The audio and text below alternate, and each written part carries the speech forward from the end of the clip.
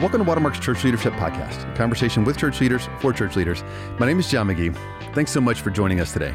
Hey friends, it's John here. I am in the studio alone, and I've got a quick episode that I've just been wanting to share for a little bit. And a lot of times we talk about how to handle failures, how to handle setbacks. What do you do when things don't go well? What we often don't talk about is what do you do when things actually go great? When you have a success or you have a win, whatever it is that you're involved with, if it's a sermon, you preach an amazing sermon. If you plan an event, it goes incredible. If you're in sales and you hit your numbers, or you've got a team project and you absolutely crush it, what do you do then as a leader, leading yourself, leading your others? How do you think about successes? How do you think about wins? And I've got 6 things that I just wanted to share with you. These are things that I try to do, things that have been helpful. Many of them come out of kind of mistakes made. We'll give them to you real quick. So number 1, stay humble. And that is probably what you'd expect me to say here. And here's what I've learned is that success really is fertile soil, both for good and for bad reasons. And a lot of times what happens is when someone has success, they get prideful. I think about King Nebuchadnezzar in Daniel 4. And anytime I do something well, I've got a tendency, there's a thing in my heart that I want to stand back and say, look what I have done. Well, we know what happens to Nebuchadnezzar when he does that. He becomes crazy and literally goes and eats grass and he kind of loses his mind. We know that James 4:6, God opposes the proud, but he gives grace to the humble. And when we have a success, we have to stay humble. We've got to acknowledge really that that God was in that. He used our gifts. And I love Proverbs 21:31, where we are to make the horses ready for battle, but it is God who brings the victory. So we work hard and we do the things that we're supposed to do, that use the gifts that God's given us, and then we kind of trust God in that. And we wait for God to bring about success or victory or whatever that was. And then we acknowledge that. We have to acknowledge that whenever something goes well. We thank God for our gifts. We thank God for being a part of whatever it was that happened. And we acknowledge him as the giver of all good gifts, and anything that's helpful to others ultimately comes from him. And it's to him. It's not for our glory. It's for God. Now, it doesn't mean that you can't take a compliment. It doesn't mean that you can't have confidence. You can have godly, humble confidence. That's not the same as pride. Pride is you're taking all the credit. You make this fundamentally about you, and that's where we get into trouble. So when you have success, when you have a win, when you do something that you're really, really proud of, make sure that you stay humble. So number 2 is give away the win. And whenever something goes well, whenever you have a win, you have a success, your team does something, you look for every opportunity you can to give the win away or to share the win. We've talked about level 5 leaders before that they use pronouns like we, our, my team, those kinds of things. They don't use the word I. They really do look to give away the win. And so whatever you've done, whatever it is that you've done that's gone well, that you would consider a success, there's pretty much no chance that you did that by yourself.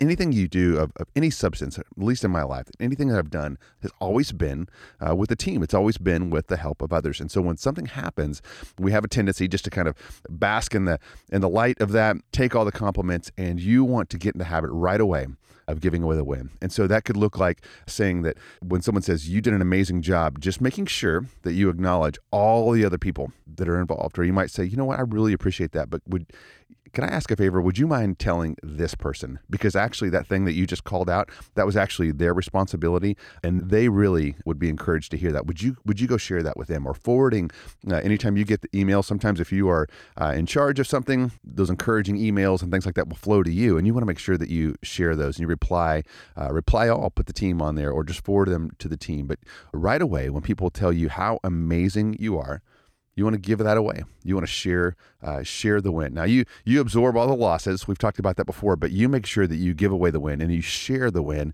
share all the successes. And what will happen is over time, those around you will want to work with you. They will work hard. And the reason they know that to do that, the reason they want to do that is because they feel like it's fundamentally not about you and that you're going to share the win. This is something that they're in together, regardless of the role. And so, I'm sitting here and I'm thinking, if I'm a preacher and I preach an amazing sermon, I might have a tendency to go and look what I have done. Well, here's the thing. For you to do your great sermon, for you to blow people's minds with your oratory skills, a lot had to happen.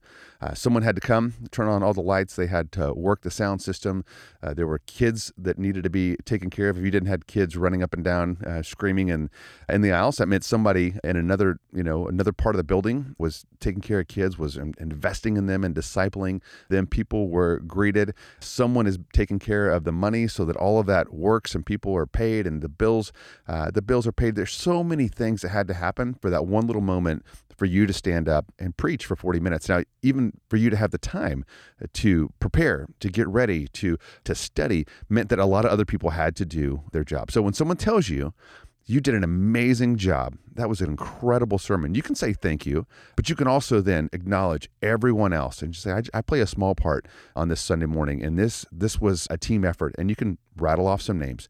Whatever you do, make sure that you give away the win, or at least you share the win next time you have any type of success. Okay. Number 3, reverse engineer the win, or kind of look for patterns. So why did this go well? What can you learn? What did you enjoy? Where did you find a lot of joy, a lot of energy in this? What was your unique contribution? Because you were a part, because you showed up. Where did you uniquely add value? Where did you add inordinate value? Think about yourself. Think about all of those things that you can reverse engineer, lessons you can learn, and then do the same thing for your team. How did the team work together? What were we good at? What were the circumstances? What do I wish we had done differently? But just make sure that you don't lose whatever it was in that moment that made that a win, that made that a success, and learn from that. So we want to learn from our mistakes, but we also want to learn from our wins. We want to make sure that we can repeat those. Okay, so reverse engineer the win. Number 4, make sure that you leverage the energy boost. And here's what I mean. A lot of times when you have done something well, something you're proud of, something's gone great, you have a real boost of energy. And you can take some victory laps. You probably should. You should probably celebrate. You should grab some other people, go out to dinner, do something fun. But when you're in that moment and you've got an energy burst, you can use that to start the next thing, the next important thing, or somewhere where you're stuck. And I remember hearing a story of a pastor who had done something really phenomenal at a global scale, something that no listener to this podcast will ever in their lifetime be able to pull off. It was something really, really incredible. And he was asked, so what did you do right after that? When you found out, that it had worked, that everything had gone according to plan, what did you do? And he said, you know what? I went into my office, and I think he said I turned off all the notifications on my email, and I got to work on the next thing. Now, I don't know that we need to relentlessly just keep working and pound out 80-hour weeks and go from success to success. But what he had done was he had really kind of leveraged the energy boost that he had there to start the next thing. And what I've learned is I don't need to go all the way down the rabbit hole on that. But when I do have an energy boost, I can use that to start the next thing. Or I can use it to lean into the thing where I've got resistance, something that's hard, somewhere that I'm stuck, something I don't want to start. I can then, fire off a bunch of emails and say, I'm going to take this week off, or I'm going to kind of slow down this week. But next week, can we start touching base on these things? And I will queue up the next thing that is in line. And a lot of times I will use that to push through things where there's roadblocks, resistance, something I don't want to do. It's the thing I know I need to do. I just don't want to, and I will leverage that energy boost. Okay. So that's number 4, leverage the energy boost. So number 5 is prepare for the crash. Prepare for the crash. And here's what I mean by that. A lot of times after we have done something, there's a sense of euphoria. And then what's going to happen is we will, in some ways, come down. We will be depleted. We will be tired, and oftentimes we will even doubt our gifts, or we will wonder if we have it in us again. And there's lots of things that are going on. You can research this, but one of the talks I heard recently was about dopamine. And a lot of times we think about that as a kind of a feel-good chemical, and it is. But what really is going on there is it gives us drive. It gives us energy to do the next thing, to excel. And that is a bit of a finite resource. And so we can have that and we can feel really, really, really good. But just like anything in life, it will come back to the mean eventually. And it probably will have to come back below the levels that we were at previously. And so, I went to seminary. I'm not a doctor. I did not go to med school. But I will tell you that all of that, physically, emotionally, spiritually. Some of that is a bit of a finite resource that you can burn out or burn up during a time of intense focus or some type of a really, really big project. And you're just going to need to build into your psyche the ability to handle the letdown. The old adage for pastors is that they can't quit on Monday. So they preach a great sermon on Sunday, and on Monday, they want to write their resignation letter. And that's what's going on. Whatever it was that you were hoping, you were dreaming, you were praying for, it comes to pass. 1 week later, you're not sure you ever want to do that thing ever again. Just give it time. Understand that things will come back. All the levels in your body will come back, and make sure that you're doing the things that you do. And just be prepared for the crash. In the midst of your win, celebrate that moment, but also be prepared for some type of letdown. And then finally, number 6 is save your emails, save your text, save your notes, save your encouragement. Whatever it is that you get back from others, whatever you hear back from people, save it. And so you can create file. I was actually looking in my Outlook today, and I've got a little file folder there, and it says keepers.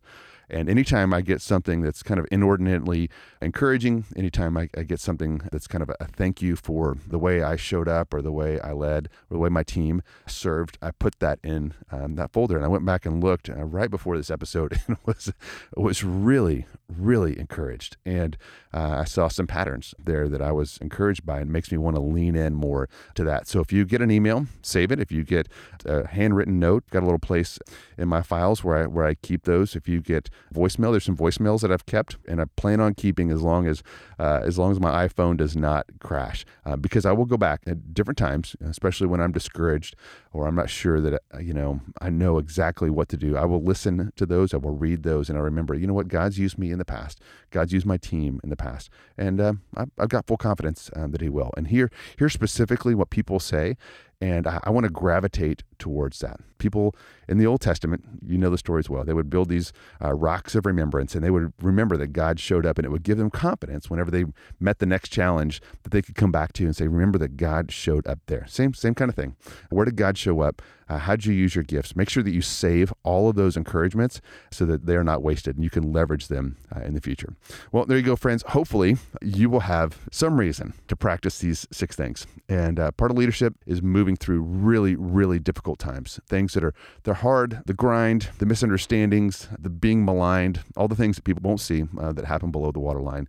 Hopefully, God this year will give you something to celebrate.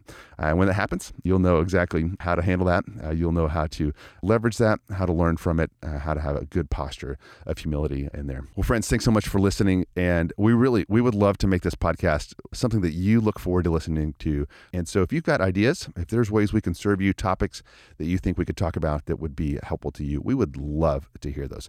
You can always reach us at clp@watermark.org. That's clp@watermark.org.